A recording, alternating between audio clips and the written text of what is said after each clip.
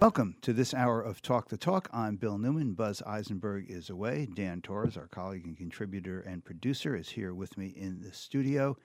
And on this edition of Talk the Talk, I want to begin by inviting you to hear the hearing. Okay, it's a little forced, but it's the best I could do at this time of day.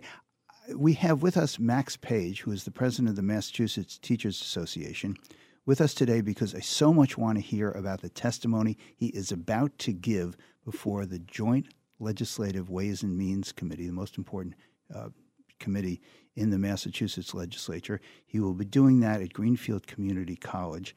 The Joint Ways and Means Committee is holding a hearing today at 11 o'clock at Greenfield Community College, and Max Page will be testifying as the president on behalf of the Massachusetts Teachers Association, of which, as I've noted, he is the president. Max Page, thanks so much for being with us today.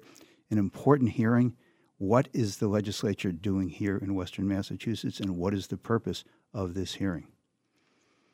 Great. Good morning, Bill. Yes, this is budget season. As you know, basically the entire winter and spring and into summer is spent around the whole budget process. So, and a key part of that is that the Joint Committee on Ways and Means, that is the House and Senate, join together their Ways and Means committees. The group that develop the budget for each of their houses tours around the state, and they first start with these sort of, I'll call them specialty hearings on specific areas of the budget. So today at Greenfield Community College, I'm testifying at the Education and Local Aid hearing. So it's actually not necessarily focused on Western Mass, it's just housed out here so that they show love to all parts of the state. There's going to be an economic development hearing somewhere else. There's transportation will be somewhere else.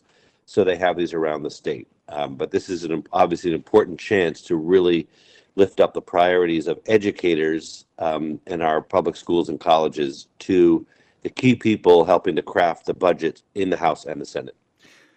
The budget is not an ever-expanding pie. It seems to me that there will be huge competition for the resources that are available. How do you address that issue when you talk to the legislators and say, we need money for X, Y, and Z in education? Well, look, that's my job. I represent 117,000 educators in almost every public school and on every public campus. And, I firmly believe that for building a more equal, fair society, for building a strong cultural life, for economic development, education is the foundation stone of this democracy and this Commonwealth.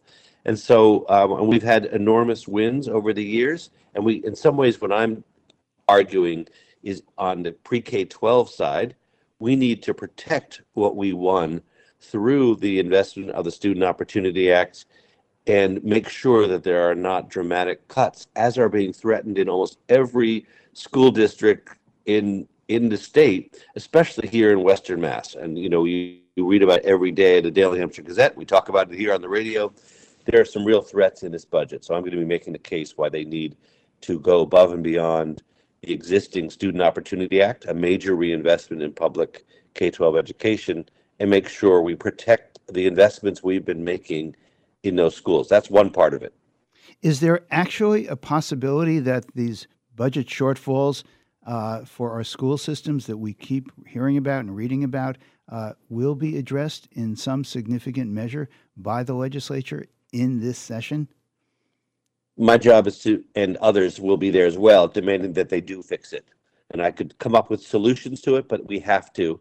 Because in my own town where I grew up here in Amherst, where my kids went to school, where I went to school, they're talking about 25 people, educators being cut out of the middle school and high school, not to mention what may happen to the elementary schools in the region here. So our job is to say, you got to fix it. And I can come up with those solutions if we need to. But this state remains enormously wealthy, and we need to do what's needed in the budget and through the rainy day fund or through taxation, for progressive taxation that's needed to fix this problem. And one solution, Bill, is is a flaw, frankly, in our Student Opportunity Act. This was the landmark 2019 bill that brought a lot more money into public schools, but they capped how inflation could be accounted. I know this is a little weedy, but it adds up to hundreds of millions of dollars. Basically, they said no matter how high inflation goes, the most we can increase in 1 year to the next in Chapter 70, the basic public education funding law, is 4.5%. Well, you all know that inflation was up around 8 for a couple of years, and if we don't fix that, that's simply borne by localities who can raise taxes, or just getting rid of educators or not investing in their schools. So that's something that really could be fixed. Out here in Western Mass, rural aid, and Joe Comerford and Natalie Blay, who you regularly have on your show, have been speaking about this. There are unique challenges our rural and small town districts face in terms of busing, in terms of other budget items. And we supported fully a rural aid bill. So they need to increase support for those districts to help Western Mass communities. Those are some of the issues we need to deal with. Are there issues in addition to financial ones that you'll be addressing, or is that are finances, money, and the lack thereof the focus of this hearing? Yeah, I mean, this is the budget hearing. So we have many other priorities, but in the short time I have to discuss, I will be talking about pre-K-12, and I should, of course, emphasize public higher education and going as far as we can go in advancing the Cherish Act, which is a blueprint for true debt-free, high-quality public higher education. And this hearing will be held at Greenfield Community College, so it seems especially apt to lift up how much we have underfunded public higher ed, although we've been making progress because of our victory on the Fair Share Amendment, the millionaires tax. So I'm going to be making sure that and urging that they take major steps forward to fully implement the Cherish Act. Okay, this is an unfair question. Are you optimistic? Look, our union, collaborating with many other groups, won passage of the Fair Share Amendment, which is generating now. This year, they're going to spend $1.3 billion. This was above and beyond anything that was being raised separately. It's going to grow to, I think, close to $2 billion. It's allowing incredible investment. So in some ways, what I'm going to be advocating for is the best uses of those funds.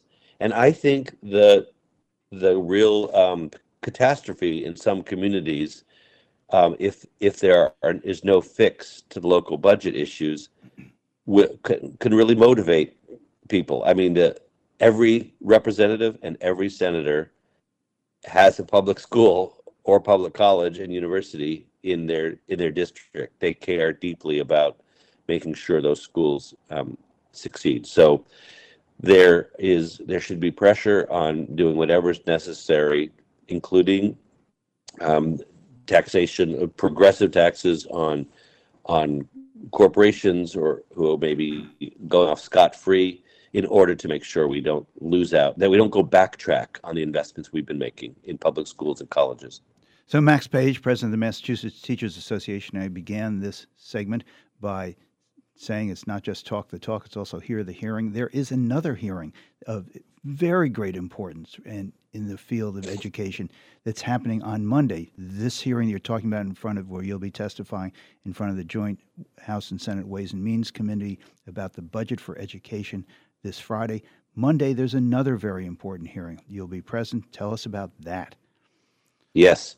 So many know that we gathered, that is the MTA and its allies, gathered 135,000 signatures to put on the ballot in November of 2024 a question that would remove the use of the MCAS as a graduation requirement. And the hearing in the State House on that ballot initiative is this Monday.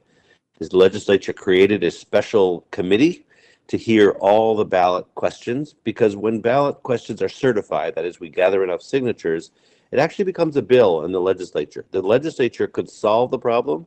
They pass our ballot initiative as written, and there's no ballot initiative. And we don't have to have a knockdown, drag-out fight while we're trying to elect other good people to office in November of 2024. So this is the hearing, March 4th, 1 p.m. to 4 p.m. at the State House.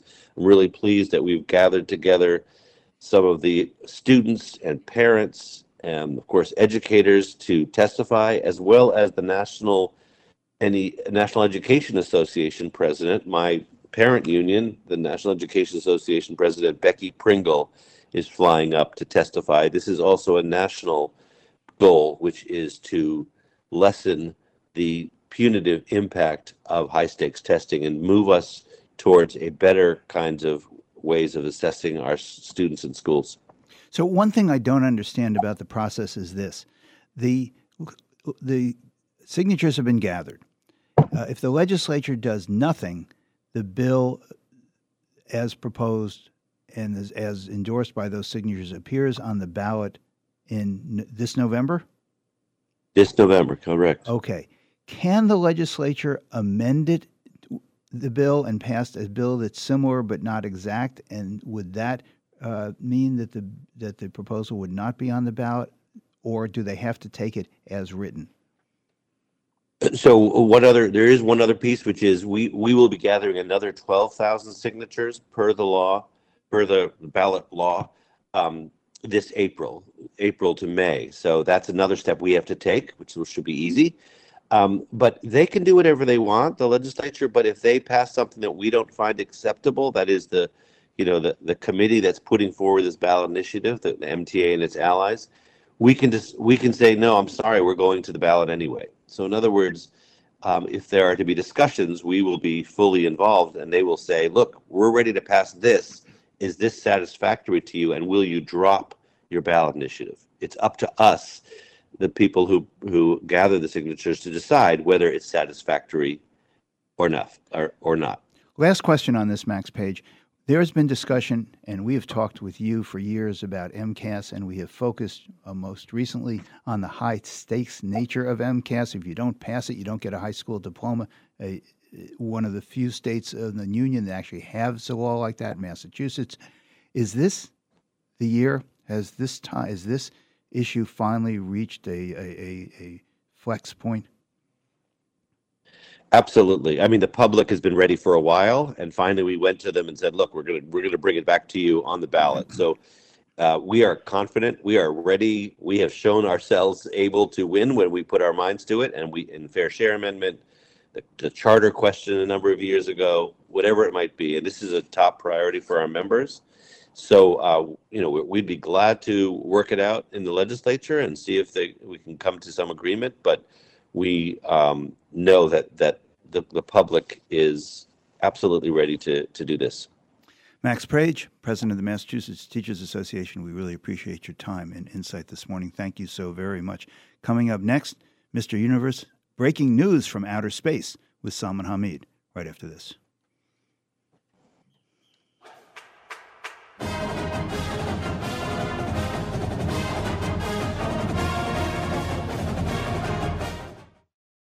You're listening to Talk the Talk with Bill Newman and Buzz Eisenberg,